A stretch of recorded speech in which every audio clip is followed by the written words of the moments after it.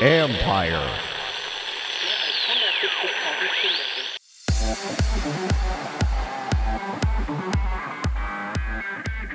Want to get away? How does a good sailing adventure sound? That even the director of such a live broadcast didn't really have an idea of who was leading at a given time, because the leaderboard is being assembled. Unlike, you can take split times at the turning marks, kind of like the split times you would have in skiing and other sports. But the interesting stuff is happening in between those mark roundings. That's Marcus Bauer, former Olympic sailor turned entrepreneur who's leading the innovative side of competitive sailing. This is the Future Sport Podcast. I'm Bram Weinstein.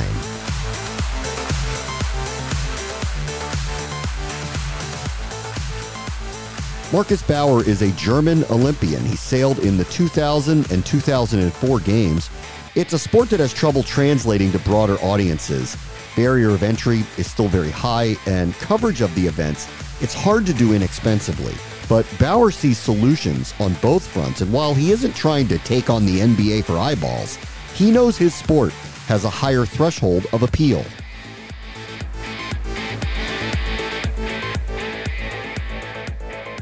Our guest this week is Marcus Bauer. He's a former Olympic sailor and entrepreneur who these days is working with SAP Global Sponsorships, having innovated many software and broadcasting solutions for the sport of sailing. And right now on planet Earth, there's nothing I could think of that I'd rather do than get on a boat and get away from it all. Hi, Marcus. How are you? Hi, Bram. Pleasure to be here. Actually, I did get off a boat yesterday because we had a little family trip here in the Danish Baltic Sea. So it was pleasurable. I understand that that's something you want to do right now. Marcus, I think for you, social distancing is not hard. It sounds like you've made a profession out of it for your entire life. Well, going out on the water and having a sail is probably the healthiest thing you can do right now. And we did have some major regattas that happened with actually a lot of participants. But since everybody goes out on the water and sits on the boat more or less by himself, there's teams of one sailor up to maybe 3, 4, 5, but it's not a huge crowd. It's a good way to social distance, actually. And it's become part of your business future as well.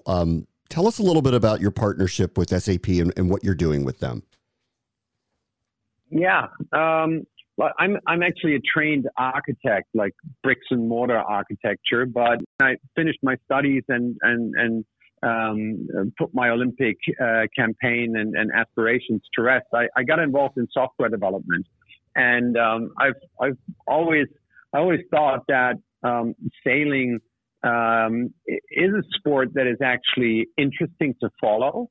And when I was sailing, there was barely any media attention on the sport at all because it was just too hard to follow. And around 10 years ago, we approached SAP with the idea of changing that. And an amazing cooperation has resulted from that. The CEO at that time and one of the founders were very excited about that idea. They were sailors themselves.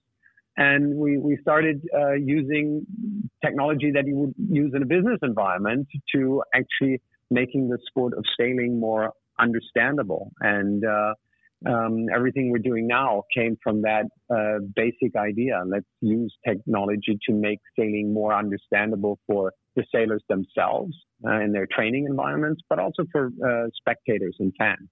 So what do you mean by that? Make it more understandable? Well, and let's start with the people who are on the boats. What did they need to have in front of them to make it more understandable that would make the experience better? Well, for them, it's actually not that hard. The ones who understand the sport the best are the sailors themselves. But any outsider, and that's even including coaches, it is really hard to understand the race. And that's because it's not linear. In sailing, the sailors decided that they didn't want to start and race just from point A to point B, but they actually decided that they want to sail straight into the wind. And no boat, as you probably know, can sail straight into the wind. That's physically impossible. So you actually have to make a decision whether you want to head to the left side or to the right side of the course. And they always differ. And that opens up a really interesting strategic and tactical game that sailors understand well. But if you look from the outside, it's sometimes impossible to spot who's actually leading.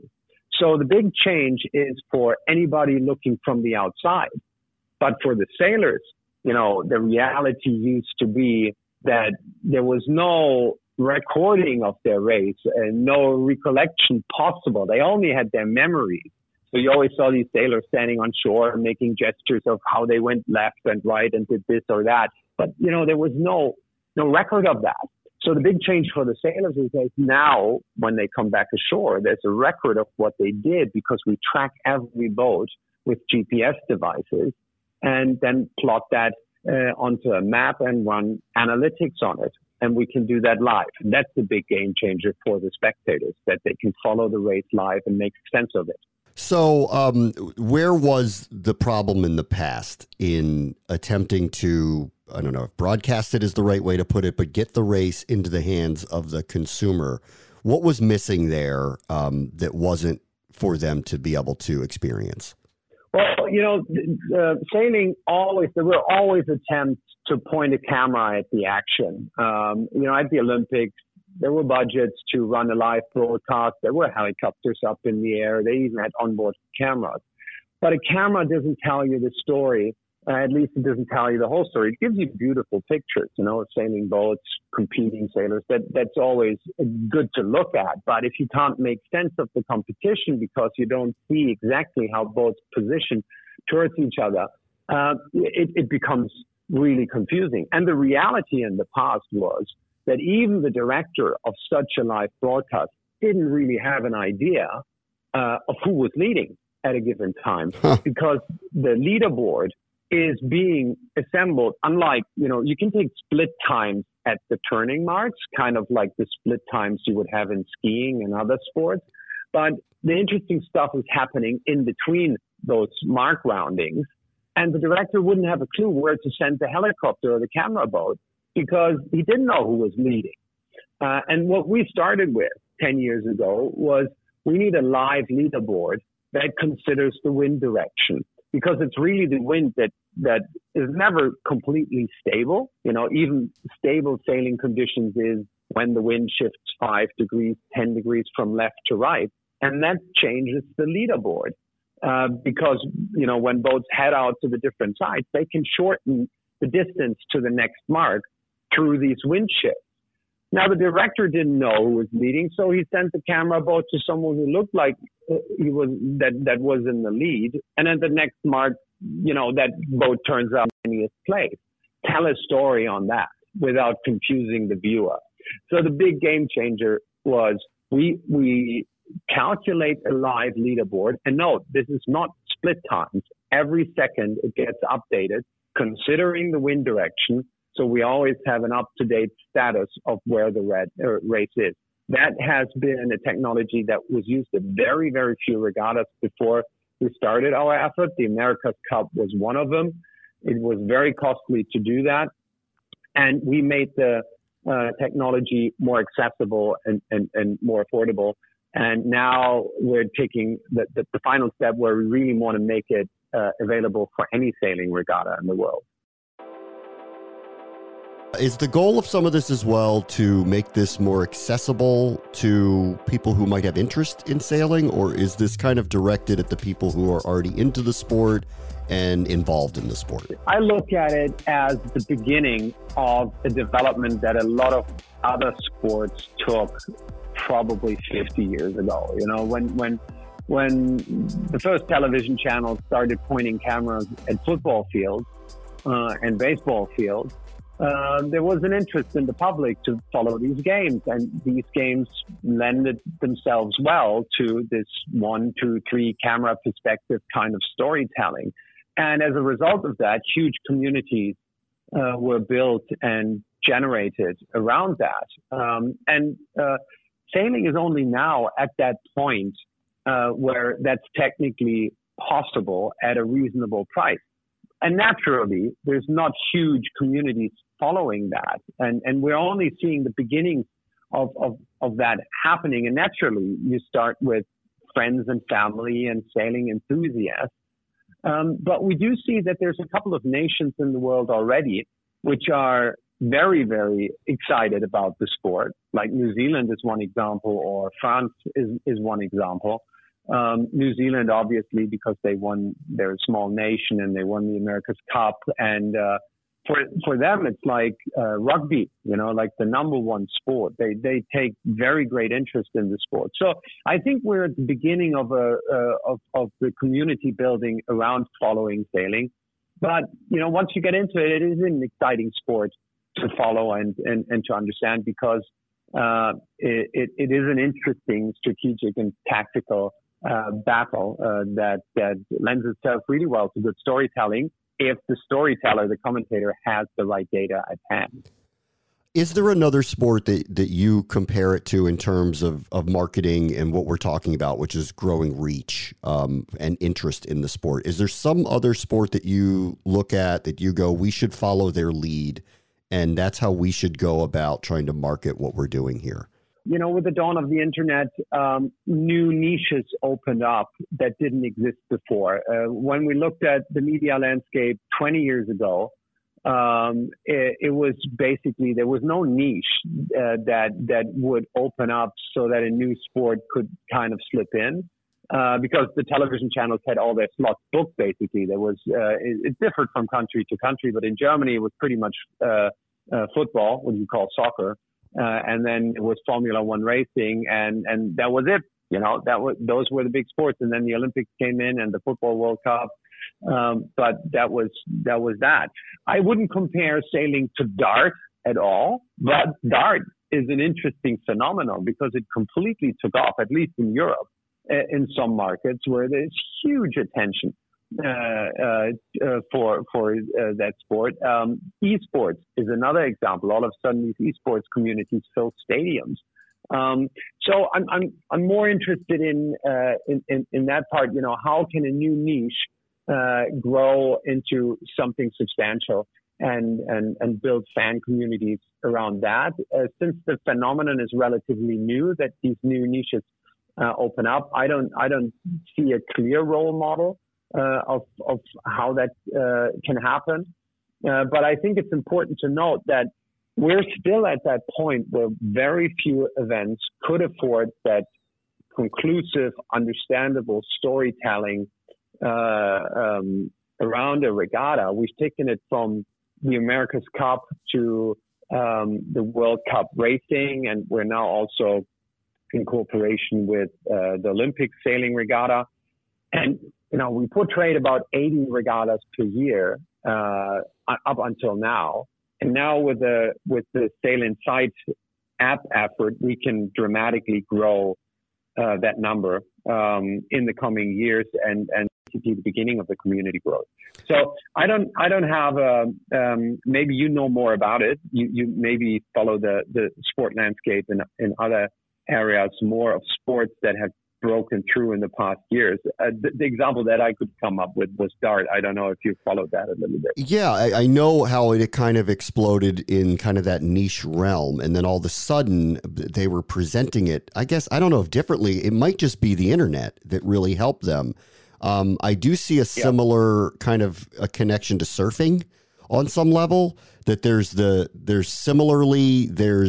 beauty of it, and its accessibility is hard to get to.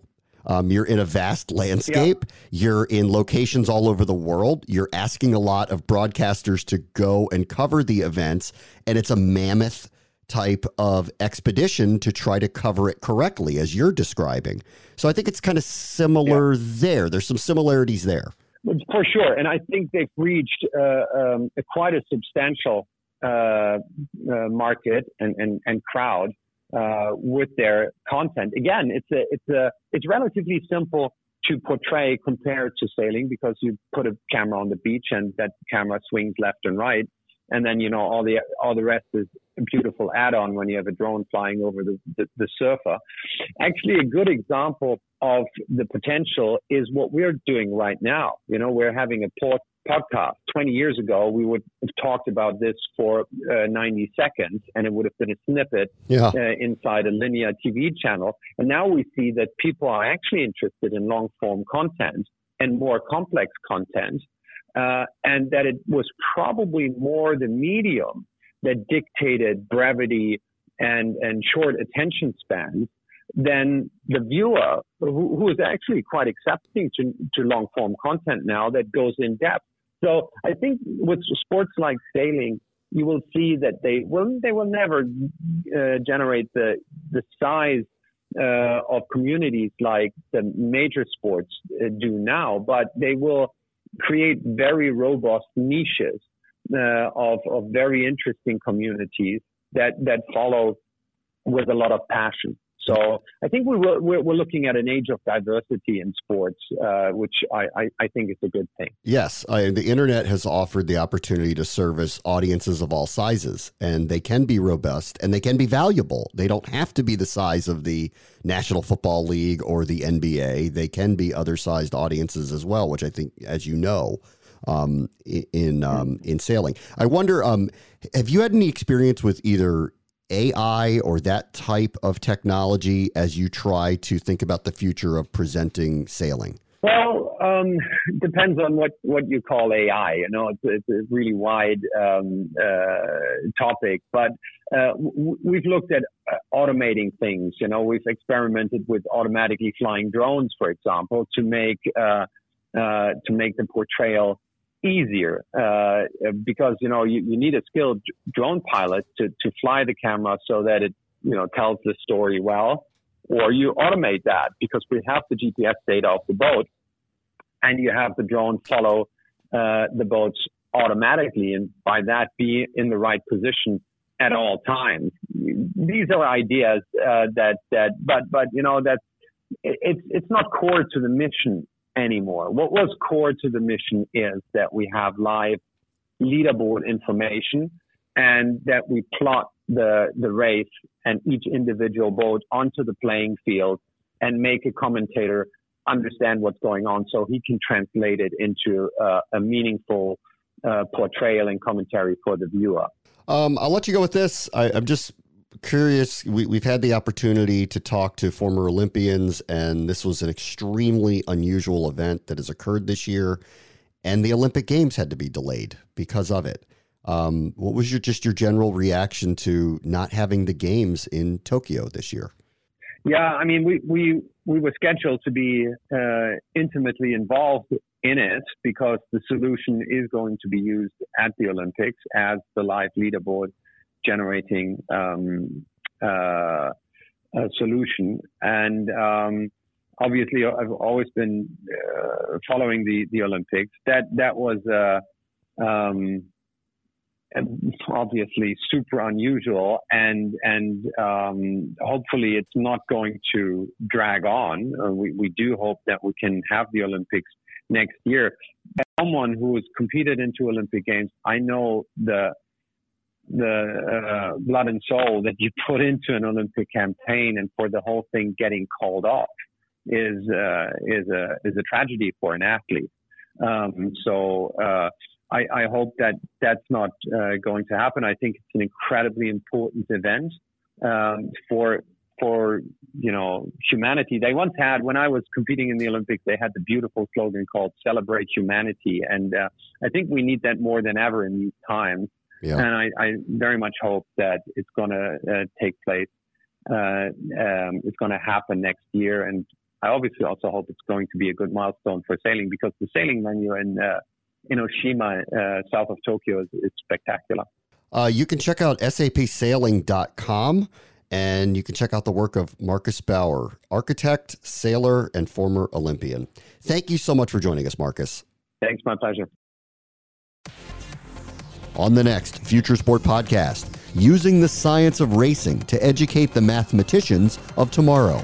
Through partnering with iRacing, we're challenging students that already work with 1080 Education programs to compete in an online sort of e-learning competition where they have to actually not just compete using the iRacing service, but they have to design, build, prototype programs of their own, and their own game peripherals, like a simulator kit with the steering wheel and the pedals, like the ones that you might buy. That's IndyCar driver Dalton Kellett, whose passion off the track is helping kids who are like him, competitors with a desire to know the why behind the G-forces. That will do it for this episode. As always, the future is now. This is the Future Sport Podcast. I'm Bram Weinstein. The Future Sport Podcast is brought to you by 3Advance, developers of sports tech apps that are AI-powered and UX-focused.